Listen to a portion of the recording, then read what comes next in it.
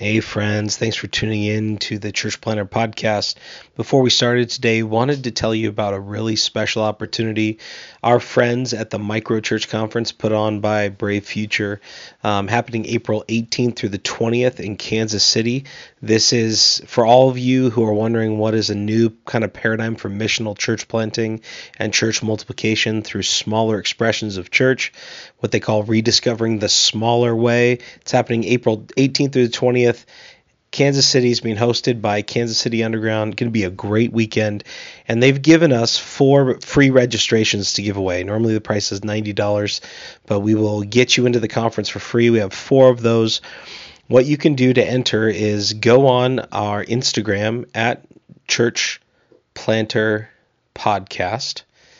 And there you'll find a DM button. Click that DM button. Send us a DM with your email on it and your name and where you serve. So you email, name, where you serve, and you'll be entered to win one of 4 Micro Church Conference registrations.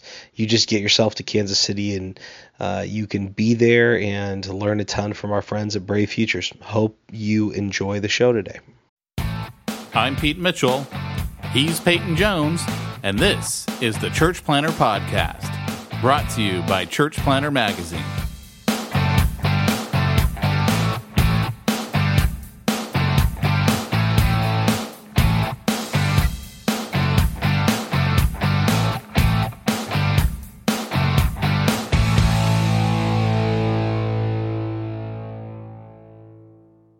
Hey, Church Planter, this is Pete Mitchell.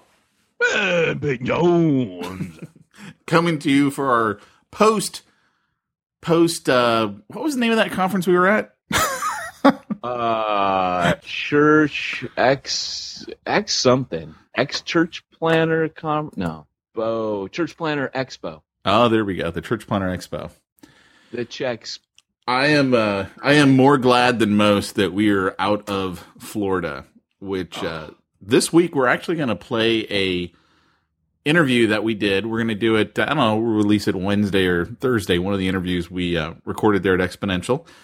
And you'll get to hear of how miserable I was personally at the heat and humidity of Florida.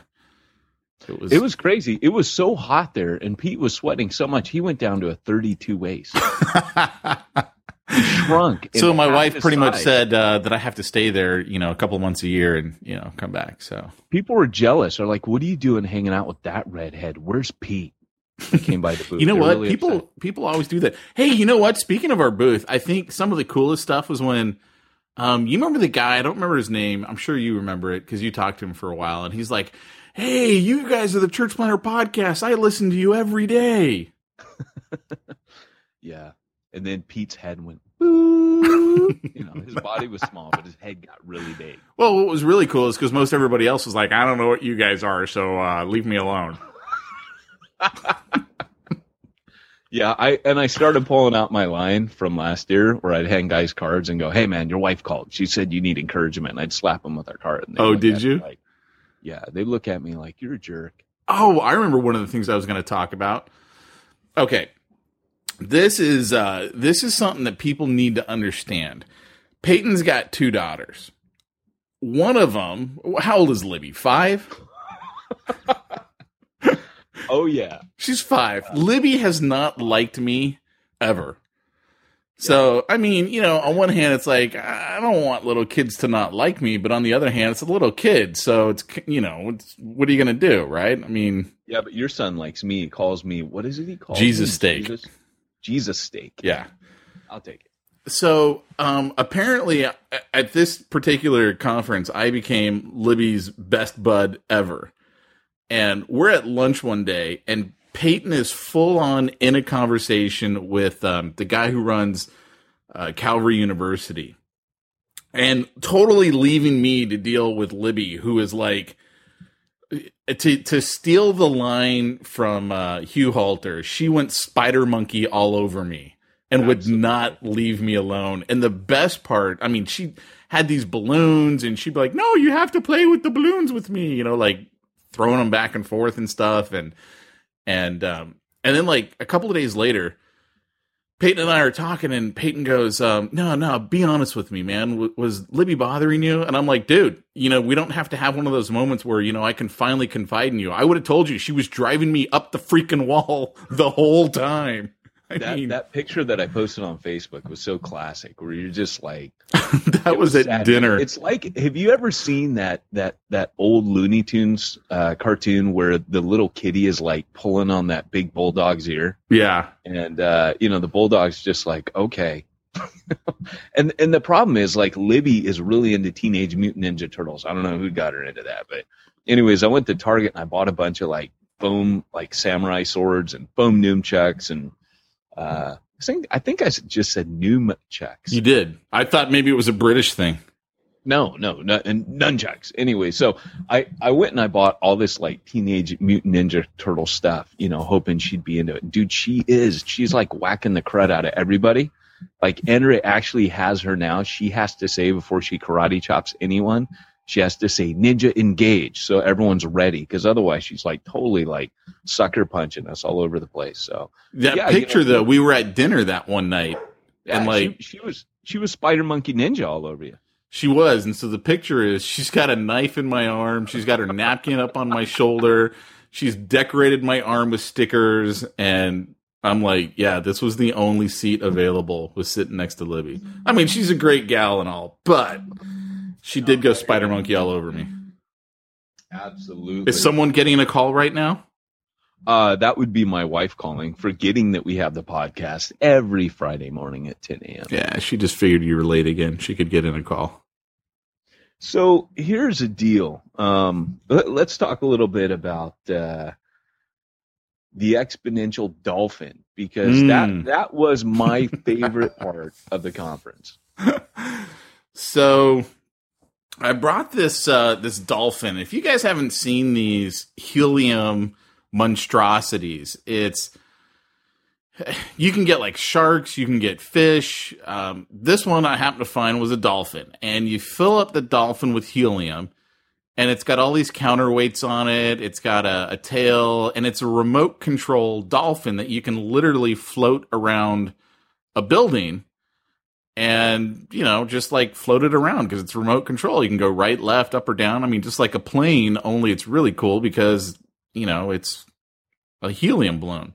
So it was like $10 at Fry's. So I bought a couple of them.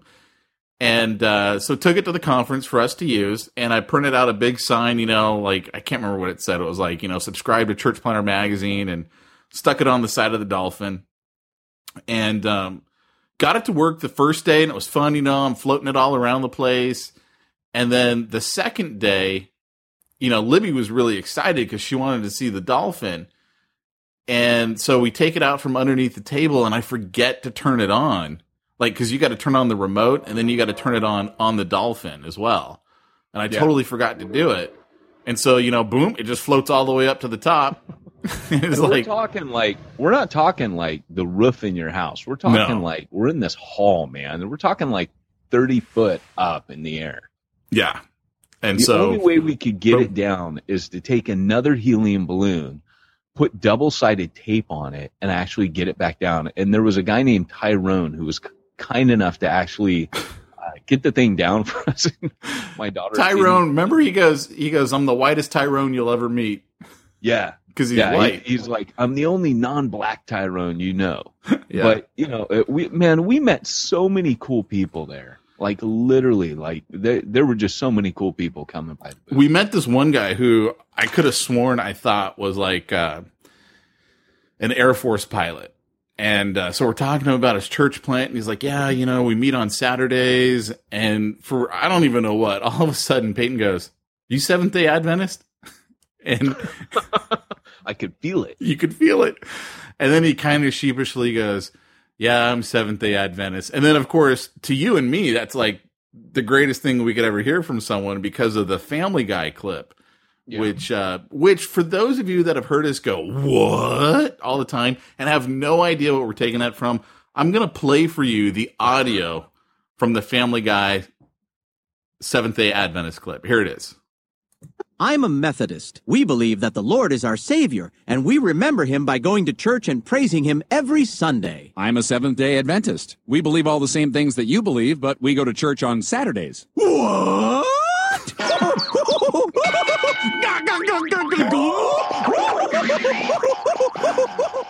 Oh, it's the greatest clip ever, as far as I'm concerned. It is funny, and you were laughing like a schoolboy before this, playing it for me, and it is funny. If you get the chance to download that and watch the visuals, all the noises afterwards, like the Looney Tunes sound effects, are the Methodists freaking out. It is the funniest thing, and it was just funny because we're trying to describe this to this guy who's like straight as an arrow. Like, I could have sworn that he was with the Air Force. He just had that kind of cut to him and the way he carried himself.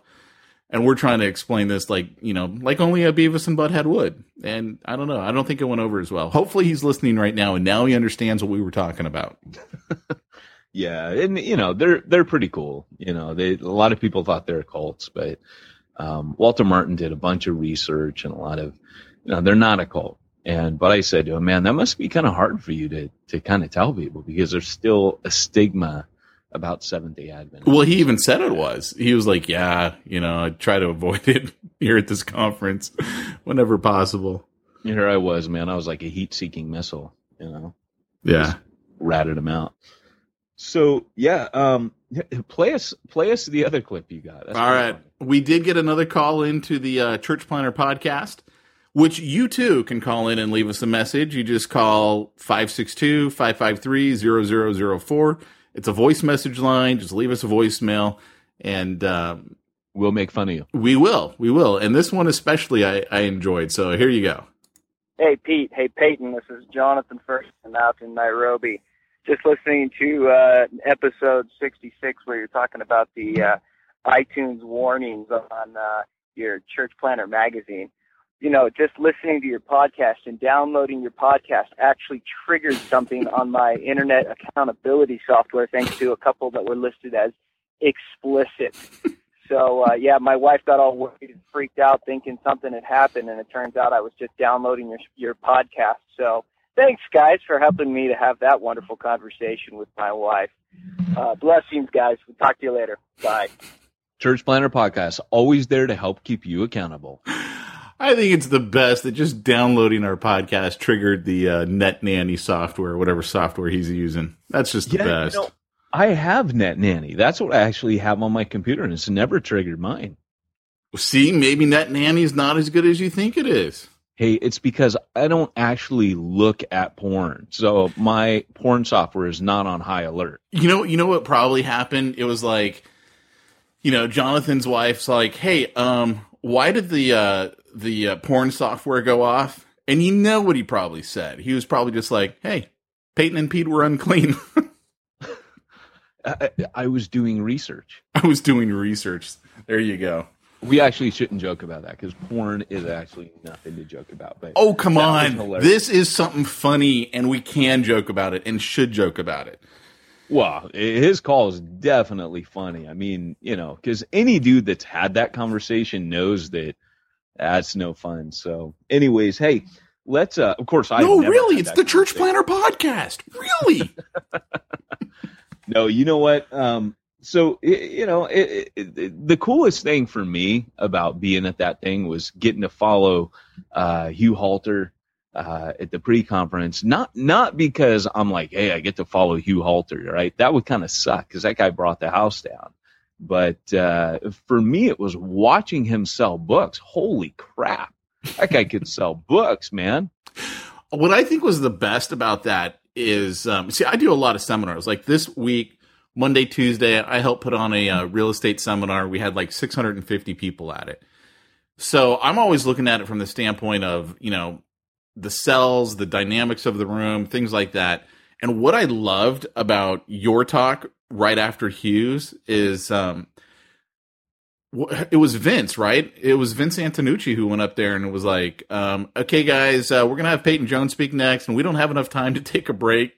So everyone had to stay in the room to listen to you. I thought that was the best.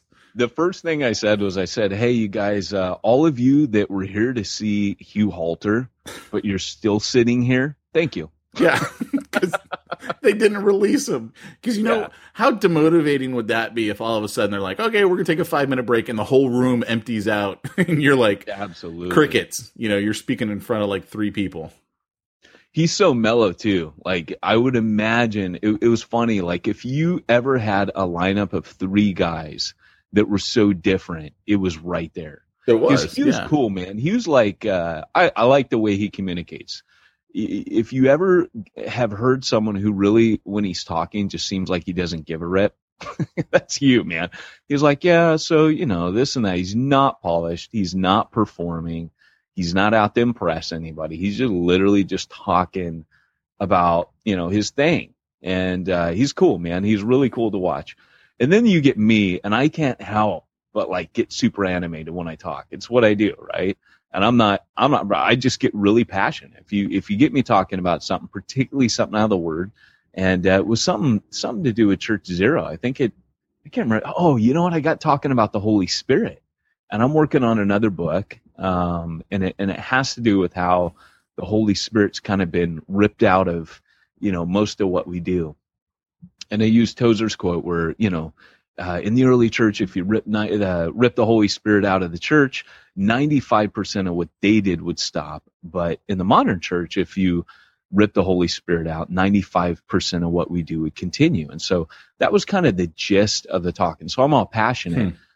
And then the guy right after me, I felt so bad for him because I'm talking about all this supernatural stuff and all this stuff that you can't manipulate, you can't have happen, and you need God to turn up. And the guy right after me gets up there and talks about marketing methods, and I felt so bad for him because I'm like, man, if they had like ever put 3 guys together where the audience is just like being jarred back and forth, like where in the heck are we now?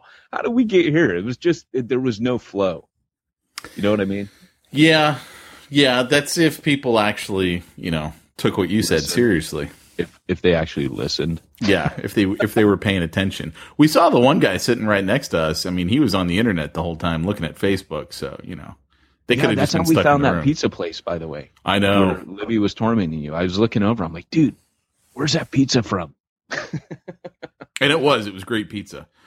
But one other thing that I'll comment on about the Exponential Conference was you had 3 different talks there. Thank you for this. And I'm pointing this out because it was hilarious to me, right? It was so funny, all right? So the first talk Peyton has, he's right after Hugh Alter. Maybe it's because he was right after Hugh Alter. I mean, he cracks the Bible open. He's reading from the Bible. I mean, yeah.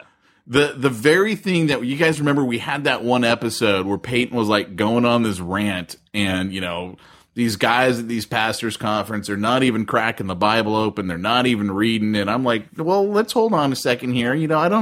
I can't just jump right into that with you because I don't know the context. I don't know, everything that's going on. And you, to your credit, didn't want to name names. You didn't want to say it was this conference and it was this speaker and how could you be doing this? Because you don't want to publicly say something like that. You'd rather talk to them privately about it. I respect that. No, and everybody has a bad day occasionally, Pete, after all. Right? Now you say everybody occasionally has a bad day. So the third talk comes up, last talk of the week. It's really early in the morning. I don't know what it was, like 8:30, 8:45. And we're from California, so that's like 5:30 for us, right? Yeah. And we go into this meeting. It's a rough crowd because everyone is like, brain dead by this point. And I'm listening to Peyton speak, and he's not quoting the Bible. He's like, and remember, this is what Paul did, and this is what Paul said.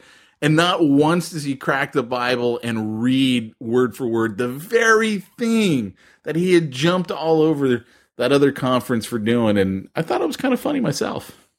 It was funny. And the reason it was funny was because, this place is like a maze, right? Like, here's the excuse. Let's bring in the excuse. Go for it. Well, yeah, of course. Of course I have an excuse. And so, I couldn't find my Bible, man. It was in my back pocket. Yeah, we can't even find where I'm going to speak. And so we're trying to head to the right room, and I have a really funny story about that. That was great. Yeah, the day before with Kevin. Yeah, the day before, because the same thing. No one knew where in the heck they're supposed to be. It was like trying to navigate a maze. And so we get there like with seconds to spare. And Pete and I like left early, blah, blah, blah. And we get there and I'm kind of flustered, like I'm not really prepared. And all these people are sitting in the room and I got to preach to them. And the whole time I'm up there, I know that I haven't cracked the Bible, but I don't have my notes in front of me. And it was just bad. And the whole time I'm talking, I'm unnerved because I'm thinking, I'm burping. I'm thinking, I haven't even read the Bible yet. But I'm going now. It's like, and I know Pete's thinking it. And I know there's a dude who listens to the podcast right in front. And I know he's going, hey, Peyton, crack the Bible.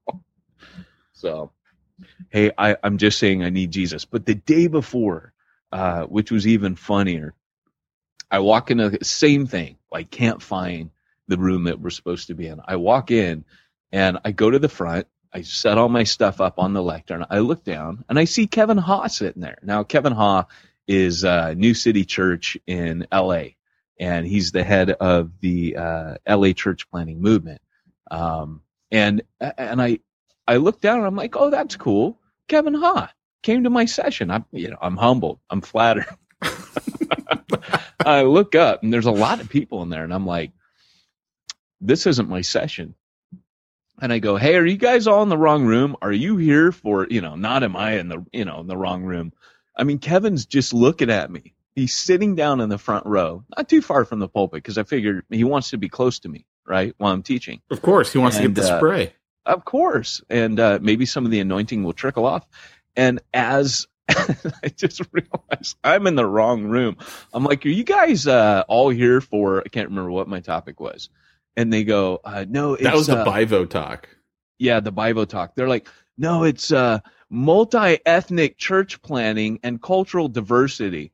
And I'm like, I look at Kevin. I'm like, sorry, Kevin, I'm too white, man. This is your class, isn't it? And he goes, yep.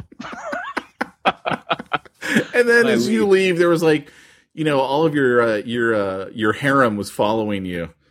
Me, a few other people were like, oh, let's follow after Peyton. It was awesome. I want to give those guys a shout out, actually, LA Church Planting Movement. I went to their meeting, and speak of guys, cracking the Bible and praying. Like, I went to that. LA Church Planting Movement is one of the coolest things going on right now. They have identified 100 and I can't remember how many. It's like 113, 119, or 130. Take your pick. I can't remember. But it's 100 and something neighborhoods, distinct neighborhoods, that are in Los Angeles. And their goal is to plant one church planting hub in each of those areas. And it's in connection with Stadia, but not limited to Stadia. But when I say it's connected to Stadia, it means that there's money there. And the reason that's important is because in each of those most people areas, probably don't even know what Stadia is. Stadia is a church planting network, and one of their major strengths is that they fund the churches that they plant. They will fund the church planter. And so what they do, and we'll have the Stadia guys on here eventually to share their vision, but what they do with LA Church Planting Movement is they've kind of let Stadia take the back seat. All they're passionate about is planting in LA. They don't care if you're Methodist, Baptist, Calvary Chapel, Pentecostal, Charismatic, AOG, it doesn't matter to them. What they've done is, like in one of the districts, one of the neighborhoods, they've got like a handful of Presbyterian churches that are working together. Then in other ones, they've got like maybe 3 denominations in one of those neighborhoods that have all pulled together. And here's where it gets really interesting. Not only are they crossing denominational lines, in other words, smashing up the empire to expand the kingdom, they're actually funding. These churches are funding church plants. And there was slide after slide when they're given the report of saying, this neighborhood has a fully funded church plant ready to go, just looking for the planter now. So if you've got a heart for LA, it's worth checking that out. But what impressed me most about the meeting is they kept saying, hey, if you've planted in LA in the last 2 years, stand up, and so here's me. I kept standing up for that. Are you going to plant another one? And of course we're involved with San Pedro. So I'm standing up again. And then, it was amazing because what they did at each turn, and this is what I long to see. And you could feel the presence of God at this meeting. laid hands on people and prayed for them. And I was just like, I'm home. That's when I go to these meetings, if it's not in any way resembling the book of Acts, if in other words, if we get together and talk about what we should do and we've not talked to God at all, I got a problem with that, and I'll save the rant. You can go back and hear my rant about this, but these guys were doing it right, man. And it's a move of the Spirit. It's very cool to watch what they're doing. See, I agree. And Kevin heads this. So when I walked in yesterday, he's like, "Hey, Peyton," and he jokingly goes, "Are you going to try to steal my talk today?" That's great. That's so awesome. So, anyways, before we're going to talk today a little bit about actually one of the church planners who a loyal listener of the podcast drove out to meet with us to have lunch with us, just so they could talk to us about their church and get some ideas and some insight. So we're going to talk about that in just a little bit. But before we do, Peyton, I want you to share with everyone what's going on with Stanton, just because, I kind of see this as today is almost like the Church Planner Podcast grab bag again, where we've got so many different things we want to talk about. But I just think it's so cool. Some of the stuff that you're seeing that you're on the right path with Stanton and what's going on with Stanton. So why don't you share that story? Yeah, one of my you guys have heard me say this before, but one of the ways that that you are on the right track is that you see more demonic activity. The enemy does kick off. Now, I always say if you're on frontline mission, you'll see the activity of the Holy Spirit more, but you will also see the activity of demonic forces, just opposition from the other side. And yesterday was a case of that. Stanton has been on my heart as long as I was in Wales, and I came back to a church planning conference here that I was speaking at, and I mentioned Stanton in passing because it's still hard for me to imagine. And then that in Southern California and particularly Orange County, which is a bit of a Bible Belt, that you would have cities like Stanton that still don't have church plants in them. And of course, the reason is that Stanton is known for vice, cheap, hourly rate motels, prostitution. The corner that we met at yesterday for a prayer meeting, someone had a hit and run yesterday. There's just tons of poverty there, tons of crime. And there was a hit and run, and the dude a truck ran over a person, and dragged them 100 feet down the road, and still kept going. Now, when you're dragging a human being under your truck, and anyways, of course, the dude died. And so Channel 7 news was there. But we actually, there was demonic activity when we met there to pray. And so I still have a hard time. I get angry at churches that continue to build their own empires. And to me, there's just no excuse to build a bunch of mega churches in the rich cities surrounding Stanton and just to leave Stanton untouched. And my old adage that, of course, you're not going to plant there because there's no money there, right? There's only need. And we go where the need is, not where the money is. And so to me, it's like the man laying on the side of the road. And, it takes a good Samaritan. The Pharisees are walking by, the Levites are walking by, the priest is walking by. Somebody needs to go and help this broken, bleeding, festering wound of a city. And so we basically got sick of people talking about it. And this was kind of a God ordained connection, and the connections just keep getting cooler. I walked into a meeting yesterday. I'd set it up, but I had tagged a few key players and said, look, tap some people that you think will be awesome for this. And so it was pretty cool, man. I walked in and these guys were like powerhouses. I just felt like I was walking into, I don't know, man, like the Justice League headquarters. You got Superman, Batman, I won't say Aquaman because he's kind of lame unless you're in the water. But anyway, so as I'm in there, right, I meet the first guy. First guy is one of Rick Warren's satellite pastors. And, he and I are talking. He's buying my coffee. And I look over and I see this woman. She's obviously homeless. She's real thin. And you can just see this anger rolling off of her. And I kid you not, I am not making this up. She, as I'm looking at her, I just turned to look at her. This coffee, you know how Starbucks has those coffee stands in the middle and they sell like cups on them and stuff and bags of coffee? Well, there's one of those travel canisters that's standing there. There's a bunch of cups and mugs, and it just suddenly, as if someone just like pushed it. No one's bumped this stand. It's just she's standing right and she doesn't move a muscle. Because I'm like, oh my gosh, like that thing just completely like fell over.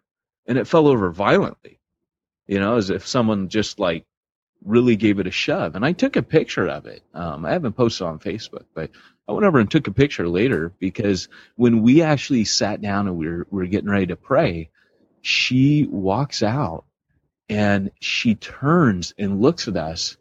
And I felt like she was saying it to me because the night before I was talking with Andrew, she's like, man, that's so far to go. Do you really need to be involved in this? And I was telling her, yeah, I do. I'm only the catalyst. I'm not going to be planting, we're just talking it over and, wise use of time and blah, blah, blah. And she looks over and she's still got that anger, but she's very controlled. And she reminded me of like a corpse. If you could picture like, a corpse being animated, by a spirit, that's what it looked like. That's what it felt like to me. And I knew she was possessed already. But she, because you get that like discernment of spirit. So when the cop had knocked over, I'm like, she's possessed, obviously. But she looks and, we couldn't really tell who she was looking at. It was like she was looking at us in general, but she goes, did you travel far to get here? And I was like, oh, that's, and I look at Gabriel Provencio, the guy that does Street Church in Pomona, has started doing work in Stanton as well. And I remember, Pete, you said he was one of the guys who had impacted you probably the most out of all the guys that he's a pretty radical dude. But he just smiles and waves at her and says, God bless you. And he deals with a lot of demoniacs and he's got a great heart, just all this compassion just rolling off of him, just totally dripping the spirit. And she walks away. She just turns and walks away. And Gabriel looks at me and goes, bro, that chick, she needs to be delivered from that. And he knew right away, but, see, I think that's the really cool part. It wasn't just like you had this idea that you were looking at a demoniac. You're like, there's someone else who's like, oh, she's possessed. Yeah, well, in the week before, what was really weird is we had, I get this stuff whenever I start getting busy. Like I've talked before about like the poltergeist activity that, obviously it's demonic, but by poltergeist you mean things moving with no one touching them. And the week before, we get these sometimes too, and we I don't really have a term for these, but the week before we had just come back from Exponential, and so I guess actually it was right before Exponential. Sorry, it was right before. We had already dropped our dog off, and she wasn't in the house anymore. And I was putting Libby down, and Andrew was in the bedroom. The baby was asleep, and suddenly we heard the sound of like an animal in the hallway. So I'm I'm on the other side of the door, putting my 5-year-old down.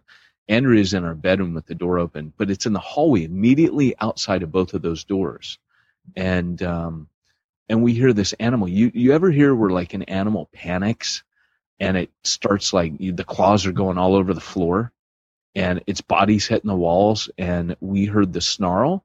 We heard the walls getting hit, the door to the baby's room getting hit, and claws all over. And I came out and I said to my wife, what was that? And first, because I'm at first I thought it was a dog. And I thought, well, maybe the dog and the cat are fighting or something. And of course, my dog was dropped off at the mother-in-law's for Exponential. She wasn't even there. And my wife's like, she's freaked out. She's like, that was demonic. And so you know when that stuff's kicking off, it's always when I'm going deeper into the belly of the beast and I'm just engaging more on mission. Well, happy days for everyone else. Woohoo! Yeah. Was that too much? No, it's just it's crazy to me because I've never been in one of those situations, and I really, really don't want to be. Yeah. Because like that freaks me out. It's crazy. Like my wife loves to watch Criminal Minds, and she's like, I can't watch it at night anymore if you're not home. Andrew's the same. She can't watch it if I'm there, man, because she goes, when you go to sleep, man, my brain stays awake. Yeah, it's just crazy. So it's like stuff like that. It just, I don't know. To me, TV doesn't scare me, right? TV movies don't scare me because I know it's not real. But when I know that it's real, that freaks me out, Like that just freaks me out. Well, speaking of that, and I know we got to get on our topic, but just something kind of funny as an aside. I've started watching Teenage Mutant Ninja Turtles with Liberty, right? Purely for her, of course. She likes it, right? And so in the very first episode, like there's no telling, Liberty doesn't scare. She always tells me, I'm not afraid of anything, Daddy. But she got a little traumatized. We're watching Teenage Mutant Ninja Turtles, and if anyone knows, if you remember growing up as a kid watching this, there's these robots, and their chest opens up, and there's this like little pink brain alien thing that hops out. That freaked the crud out of her, and so now she's afraid to go to bed because she's afraid that and she calls it. She goes, Daddy, the alien that comes out of the robot's chest might be in my room. Nice. Just to lighten the mood a bit there. Of course. Well, let's head into our topic, man. Tell us a little bit about who we met and what their deal was, and they were. Cool. I only remember his name. I only remember his first name. Doug and Lisa. Doug and Lisa. There we go. Here's the interesting thing. So, Doug and Lisa, husband and wife, they drove out to Orlando from where they're at in Florida. I think they said it was like an hour and a half away, something like that. And just because they wanted to meet with us. Well, I mean, let me rephrase that. Just because they wanted to meet with you. It's a package deal. Where you go, there I go with you. Well, they did say, didn't they, in the email? They said, Pete, you were helpful too. They did. It was like an afterthought. And wow, Pete actually had an idea. Woohoo! So anyway, they came out, and here's the interesting thing about them. They've got a church that they planted. Didn't he say it was like 10 years ago? Yeah. It's not a brand new church, but I'll tell you what impressed me the most is, they're talking about the issues that they've got, how they're trying to go, how they're trying to reach the lost. And the thing that impressed me the most is I think they said they had like around 175 people that attend, and they were ready to blow it up if need be and start all over. And that impressed me. It impressed me like they're more concerned about reaching the lost than they are about, building the Tower of Babel, as we talk about so much on this. Yeah. And they had red church syrup. Cha-ching! They had. In fact, their comment was, I don't know how that got put into the bag at that conference where they got it. And you go, I'm convinced they didn't read it because they got it as a freebie at one of the conferences that they had attended. Yeah, I had arranged to have a free copy given to every pastor at a particular conference. And I knew this was like a grenade. It's like pulling the pin out of a grenade and stick it in your bag. That's what that book is. If it doesn't fire you up, it's going to jack you up. Yeah. Absolutely going to jack you up. It's going to change. And that's how these guys were. They were a little bit jacked up and a little bit fired up, and in a good way. I'd say very fired up. Yeah. Cause like even they said, like he made the comment, he goes, look, I've read like 3 books and yours just happened to be one of them. He goes, I'm not a reader by nature. And Lisa had said, the chapter that really stuck out to her is why your church sucks. Yeah. She's like, this is speaking right to us. And, so why don't you share with everyone a little bit about some of the problems that they're facing and the opportunities that they've got? Because the reason why we want to talk about this is I think there are some ideas here that other church planners can take and utilize. And that's really what we want to focus on. And part of it is, the church planner is always looking for that day where they get their own building, right? And that can be a big mistake because it's kind of like Rick Warren saying, when I was small, I wanted everyone to think big, but now that we're big, I want everyone to think small. You always want what you don't have. And so what was really cool about Doug and Lisa is they have this building. They know that it's got potential for use. And the way that it was turned around was almost like turning around the conversation to say, go back to your early days of church planning. Start thinking like that again. And what was really cool was, they were just really neat people, and their heart, like you're just sitting across the table from them, and they had a really cool heart. They really loved the Lord. They really loved the lost in their community. And I got a sense from them, they'll do whatever it takes. And they were willing to let me stop off at the Holy Land Experience sign so I could take a picture in front of it. They did. Pete was dying. And, Pete could not wait to go. He's like, dude, we got to go to that sign and take a picture. And we went to it must have been the back entrance. It was like the ghetto entrance, right? And we lucked across it because we're looking for Starbucks. I think some divine just so we can get a picture in front of the Holy Land Experience sign. I love it. Yeah, we were looking for a Starbucks, and it took us into a residential park. And as soon as we poured out of the residential park, we're like, well, we're kind of lost. Boom, there was the ghetto sign for because they got the big one that's as big as your house and looks like anything TBN does. It's like over the top. But we had this little must have been their old sign. Right? Years ago. And we went and took a picture in front of that. But I will not forget driving down the freeway and seeing the 30-foot tall Jesus next to the Ark and the Golden City and laughing our heads off at that sign. Yeah. That was one of my favorite times. It's great. Good stuff. Yeah. But anyways, going back to Doug and Lisa, here's the deal. They have this building, and they're like, it needs to be used. And what was really cool is that Pete before I had a chance to answer, Pete said, well, gosh, man. Well, let's before we get to that. Okay. Yeah. They'd been a church plant, 10 years ago. They had a decent sized church. Most churches would be, tickled pink if they had 150 to 200 people. And, the opportunity came up for them to buy some property a little bit further away. Didn't they say it was like 10 miles away from where their church had been? Yeah. So, and it was another church's property that had basically died. Wasn't it a Methodist or who was it? Do you remember? It was, I think it was Methodist. I might be wrong, but I thought they said it was Methodist.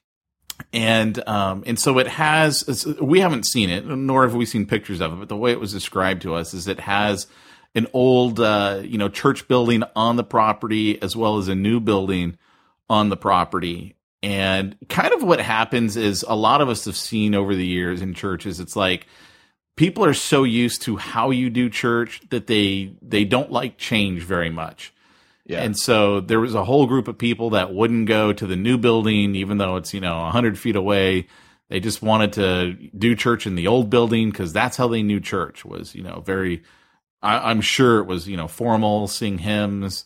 Definitely didn't have a praise band, probably an old pipe organ and that kind of thing. Yeah, and they came in, and when they everyone's like, "Oh, aren't you guys the ones that killed the old Methodist church?" Yeah, so everyone blames them, even though the old church was dying and therefore had to sell.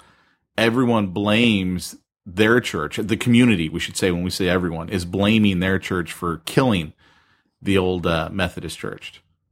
Yeah, and so they right away they're like public enemy number one, and they're like, "Look, man, we got this building, and we need to know how to use it."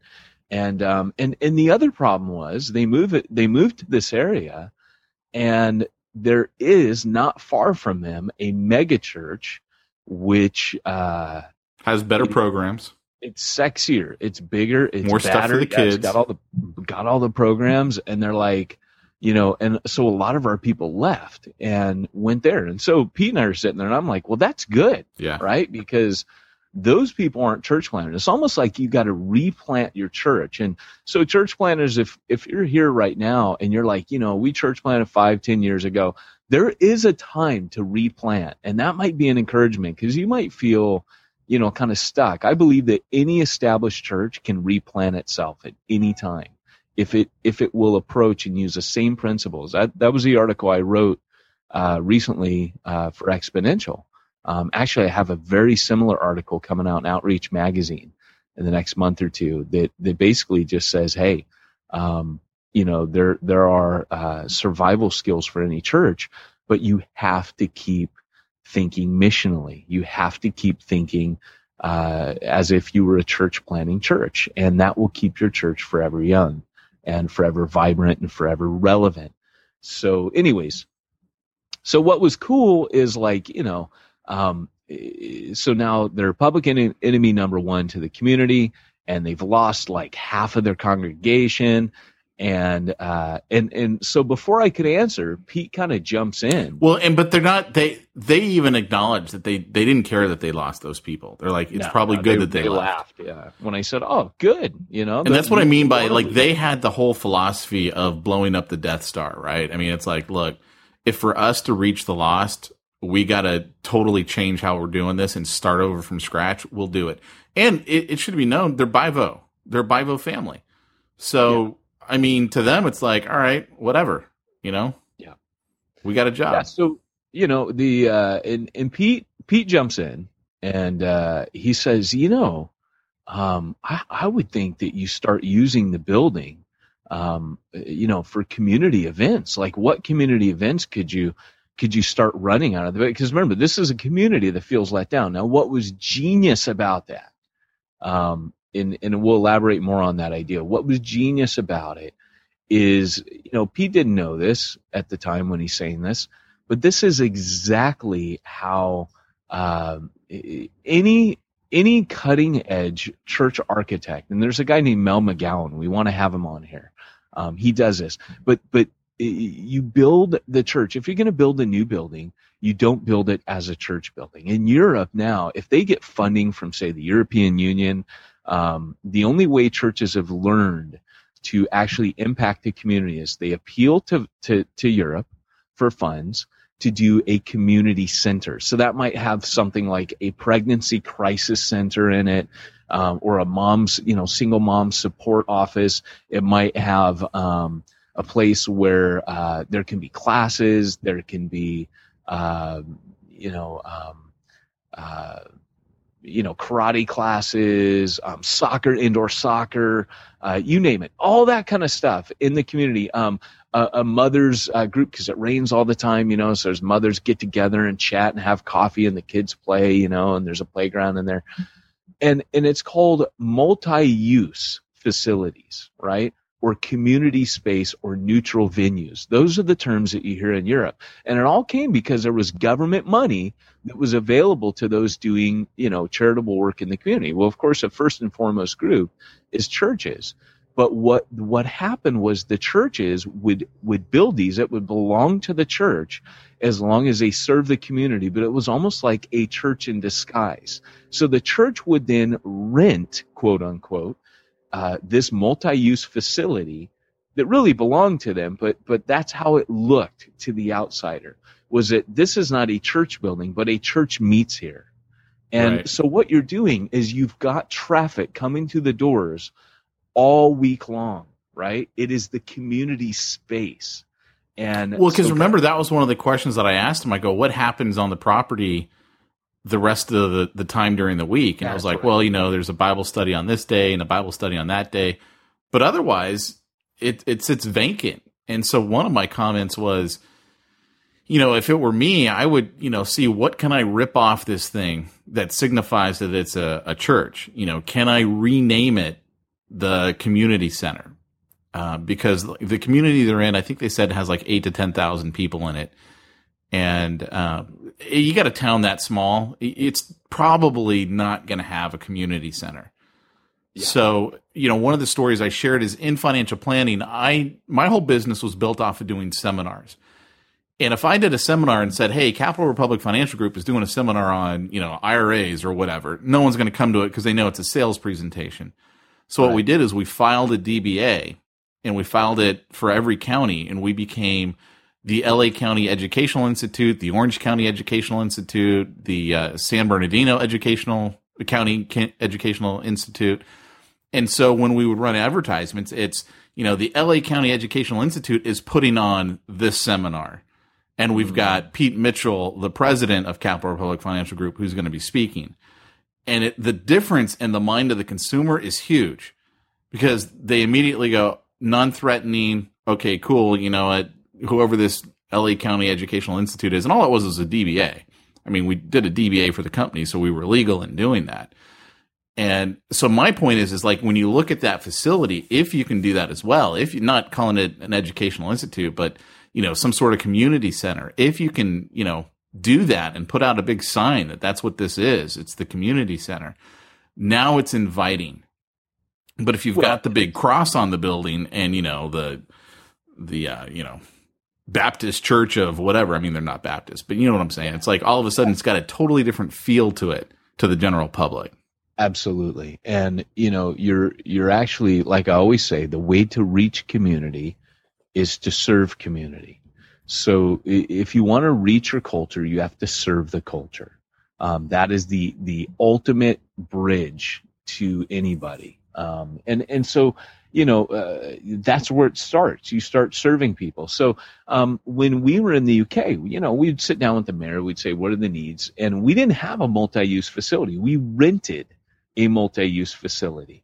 And so what you're actually doing is you are making the church that you own into a multi-use facility, something that is going to be far more strategic than just having it a cool church, because the number one reason. And by the way, it also becomes an income for the church because different groups will rent it. Absolutely. And now you got money coming in. Exactly. And, you're kind of using, what was I going to say? I can't remember now. But when we're in Europe, right, for example, we did, when we talked to the mayor, whoever it was, we'd say, what are the needs? And one of the needs was fixing meals for single moms. Single moms did not, their teenage pregnancies. No one had ever taught them to cook. And so now they had young mouths to feed. And of course, they'd just go and buy the nastiest stuff because it was the cheapest. And so we started running classes because we had two chefs, which again is gift-driven ministry. It's one of the chapters in Church Zero. Cha-ching! But the idea is that who's the Holy Spirit put in your midst? So because we had two chefs, they ran these classes, these cooking classes, and that was an inroads into the single mother community in our neighborhood. And so that's the kind of stuff that you can do. And again, like I said, Mel McGowan, once you have storage on your property, that's the big deal. That's why you don't want to rent, right? You don't want to rent because you can't normally have storage. To me, meeting in a place is all about storage. If you're not going to be mobile, if you're not going to have to bring a trailer up, that's the suckiest part of church planning, is all the lugging equipment, right? It's the difference between when they were the tabernacle moving through the desert and when finally they're like, let's build something out of stone and make a temple. And, everybody wants to go from the tabernacle phase to the temple phase. And the only reason is so you don't got to lug it around. It's a storage issue. So once you have that, man, bring people in, use that thing. And it was just very insightful, Pete, that you had mentioned that. Like I was blown away because I'm thinking, I've been in Europe. I've seen this from the other side. 10, 20, 30 years down the road in America, that's going to be what we're going to be doing because, it's the only way to get people through the doors of your church. Well, how can you become a pillar of the community when the community only sees you one day a week? It just, you got to be more than just that one day a week destination. Yeah, exactly. And I mean, and you can even throw these things. Let's say you got a few black belts in your church. It's not like you just have to rent it to the black belt community that's there. You can throw your own classes, but I do think that it's more appealing to, you can do both. I do think it's more appealing to actually bring in the groups that already exist into your space, but you don't have to. Like, you can throw your own stuff too, is my point. And here's the next thing. because one of their thoughts was they have this old church building on the property, which I guess is pretty close to the front of the property. I think they said it was a pretty good size piece of property. And it's it's a listed building. It's protected so that it's a historical landmark, and it actually is quite precious to the town. Yeah. So, one of their thoughts was, hey, maybe we turn it into a coffee house or something like that. And you thought that would not be a good idea because the community already didn't like them. And then it's like, if you take away the church building, well, then they totally don't like you. And you had said something that really made my mind just race that night. And you had said, turn it into a nice wedding chapel, if you will. And sorry. No, I was just going to say, in my mind, there's so much you could do with that because so many people want to get married in a very nice traditional chapel type scenario. And if it's really painted very nice and it looks really appealing, people are going to want to come rent that out. And my thought with that was, gosh, when Peyton preaches at weddings, I mean, especially weddings of non-Christians, you're sharing the gospel in a way that's not like, hey, we suckered you in here, but in a way it's like, let me share with you, the good news, but in a way that people want to hear it. I don't know if that makes sense. I don't think want to hear it's the right term. No, what? It's funny because so many people come to faith through marriage counseling, and I never marry people unless I give them counseling. It's just, I feel this personal responsibility. I would love to be the guy that races on Saturday from like wedding to wedding, pocketing $500, each time, maybe a few thousand a month or whatever it is. I'd love to be that dude, but I'm not that dude. And I just feel like when I'm marrying non-believers, it's a personal choice. My witness to them, and gosh, it gives me street credit with people because they're like, oh yeah, we called all these ministers and they want $500 and we don't have it because, we're getting married and we got a honeymoon. And I just always tell them, I'll do it for free. It's my gift to you. And, but I have to counsel you. You have to do marriage counseling with me. And always the reason I do that is because I know if I can get them in counseling, I can talk to them about the Lord. So it always turns out being, well, that's awesome, but you guys pray to, well, okay, you're talking about every aspect of their life, and then you come to their spiritual life. You're talking about their relationship dynamics. And I always talk to them about, you need the Lord. You were designed as a physical, a psychological, and a spiritual being. And I talk about the spiritual side. And people are really hungry for that. And so I just find it's very effective at leading people to Christ. And so, the last wedding I did it in Newport Beach. I led the guy to Christ. They moved. Like their plan was to move out of state right after. But, I don't do it so they can come to my church. I do it so that, they'll come to faith. But if they would do that, like here's a strategy for them. Let's say, okay, because they got to do some damage control. They're the evil church that came in and kicked out the Methodists. Now that's not really what happened, but that's the community perception. And so they need to do some reverse, damage control now. They need to do some spin doctoring. And the way they can do that, the way they can make inroads to the community is they open up the new building, right, to the community by saying, and by the way, they're in the middle of 3 towns. So they're kind of out. They said, we're a little bit off, there's 3 communities technically around us. And so they go to this, they go to these communities and they advertise, look, we have this campaign. We're going to use the new building to fund the repairing and restoration of the old building. Now suddenly they're the church that cares about the community, and we're going to open it up, and all the funds that go, like you talked about an income, goes towards fixing up the thing for a wedding chapel because we realize what an important historical landmark this is, and it's part of the identity of this community in town, and blah, blah, blah. Now they're the good guys, right? So now they've done advertising. They've shown themselves to be the good guys. They've won themselves into the graces of the other people. People start saying, oh, these guys are pretty cool, actually. Maybe they're not who we thought. And as they're building these relationships, they're able to say in conversations, yeah, hey, we felt really bad for the Methodists. We definitely didn't want to take advantage. We saw it as our responsibility that we're coming in here and we're gonna help preserve this. That church wasn't able to.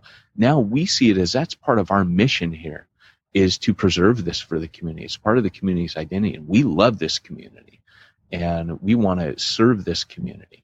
And so now this gives them that building becomes a vehicle for them to reverse the perception of the community. Yeah. And, one of the other issues that they had that I just remember so distinctly, because I've run into this so many times in business, but, they talked about their elders. And, they had one elder specifically that was just didn't really seem to be as gung-ho about where they were going and what they were doing as they wanted. And I just remember sharing from my own standpoint, because when I hear stuff like that, I immediately think to my businesses. And when I'm in a business where all the employees, the sales employees that is, are commission only, it's essentially a volunteer army. Yeah. Because every day they wake up, they're unemployed. They got to go out there and get a sale or they don't eat. Mm-hmm. And volunteering at a church where you're not getting a paycheck, it's the same thing. It's a volunteer army. So what I realize is that, in leading teams, you have to become really good at setting the vision. And if people won't go with you, if they won't get a hold of that, and if they aren't motivated themselves to get up every morning and go out and make it happen, one of the things that I just learned, and I this is the way I describe it, I will never drag someone across the finish line ever again. Yeah. You're either going to go on your own or forget it. You're out. Because I don't have time to give you motivation. I'll give you vision. I'm going to tell you what I'm doing. I'll give you instruction. I'll tell you what I want you to do. But in the end, you got to do it, because I can't make you do it. And I just won't drag them across the finish line. You're either in it or you're not. And that's a really hard lesson to learn, I think, for church planners, because when you're church planning, you need people to be all in. Like, you need them to be all in, not like David Platt said, the question you ask isn't, what's this gonna, how much is this gonna cost, or how much is it gonna cost me? The question that you ask is, what's it gonna take? And there's worlds difference between those two questions. Yeah. Someone who's an elder, who ought to be an elder, who has the right to lead, is the guy who's like, hey, what's it going to take? And, I can't remember who said it. I read it when I was at Exponential. I was reading something in the morning, and some book, and it said, more people are one hire away, or one fire away from success than they are one hire away from success. So most people, it's not that they need to hire the right people to get them where they're going. It's that they may need to fire the wrong people. You know what I mean? So they're one fire away from success. Well, the interesting thing is we find that very same thing in business with our clients.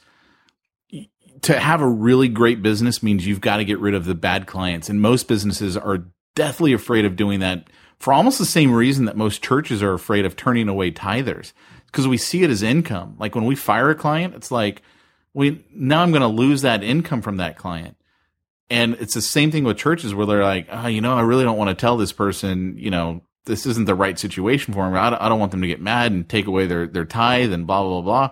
But like you said, sometimes that's the best thing that you can do for your church, is cut them loose. Free them up to go on to another church. Promote them to another church, if you will. And it's hard when you like the person, because, I had a worship leader in one of my church plants who just could not get the vision. I thought they got the vision. I thought they understood. And it was a lot of the stuff in Church Zero. And ironically, it's not like, I come in there and I'm like, look, this is the vision that God's given me. Literally, the vision was, it ain't about me. They wanted a pastoral personality, a real strong leader. And of course, here's me coming in going, hey guys, it's not about me at all. It's about the guys I'm going to equip so that we can multiply, and keep planning out. and they could not get on board with that vision. And I could just see at a certain point, and they had to go. I didn't fire them, but it just became almost impossible to serve with them because they found fault with every little thing that we did, and it just, like you said, it was almost like a wet blanket on anything. It changed the atmosphere of everything we did.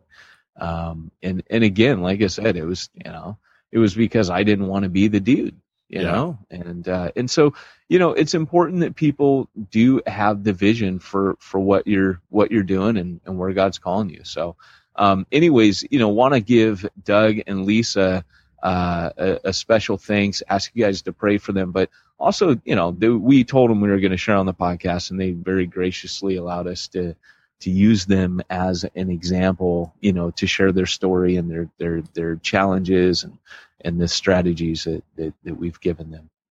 Yeah. The other thing too, that I'll just throw on at the end that I was so impressed with, like, that honestly made the trip for me, was meeting Doug and Lisa, because, we get this email after we meet with them, and Pete, you too had a great idea. but the thing that I just was so impressed by them is, what did they do? They drove back an hour and a half, whatever it is, back to their town, and they drive straight to the church and they pray over the property again. Yeah. And to me, I was like, these guys get it. I mean, how can you have planted this church 10 years ago, grown it up to the size that you have, and yet your passion is still so, we want to reach the lost. Yeah. And I'm impressed by that, because I don't see it very often.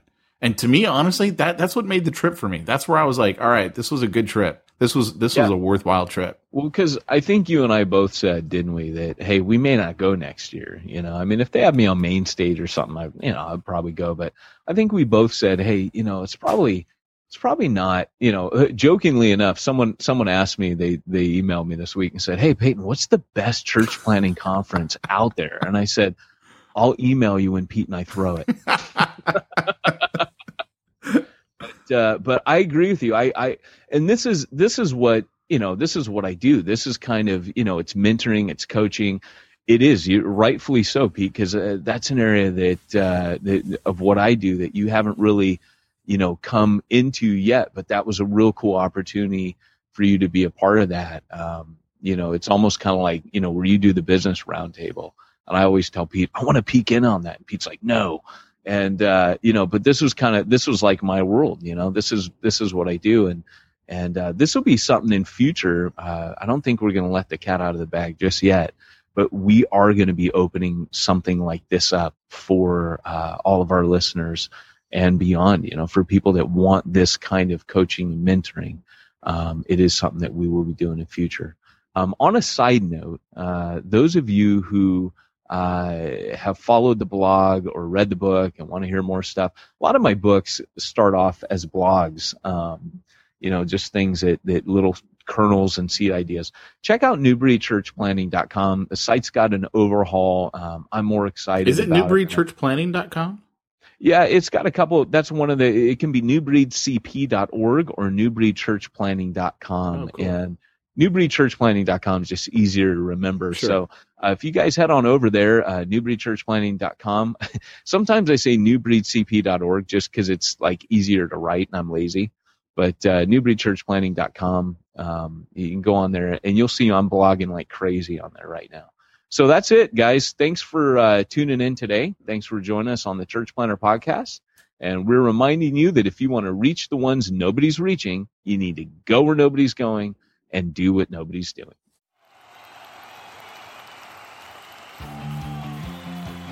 Thanks for joining us for another weekly episode of the Church Planter Podcast with Pete Mitchell and Peyton Jones.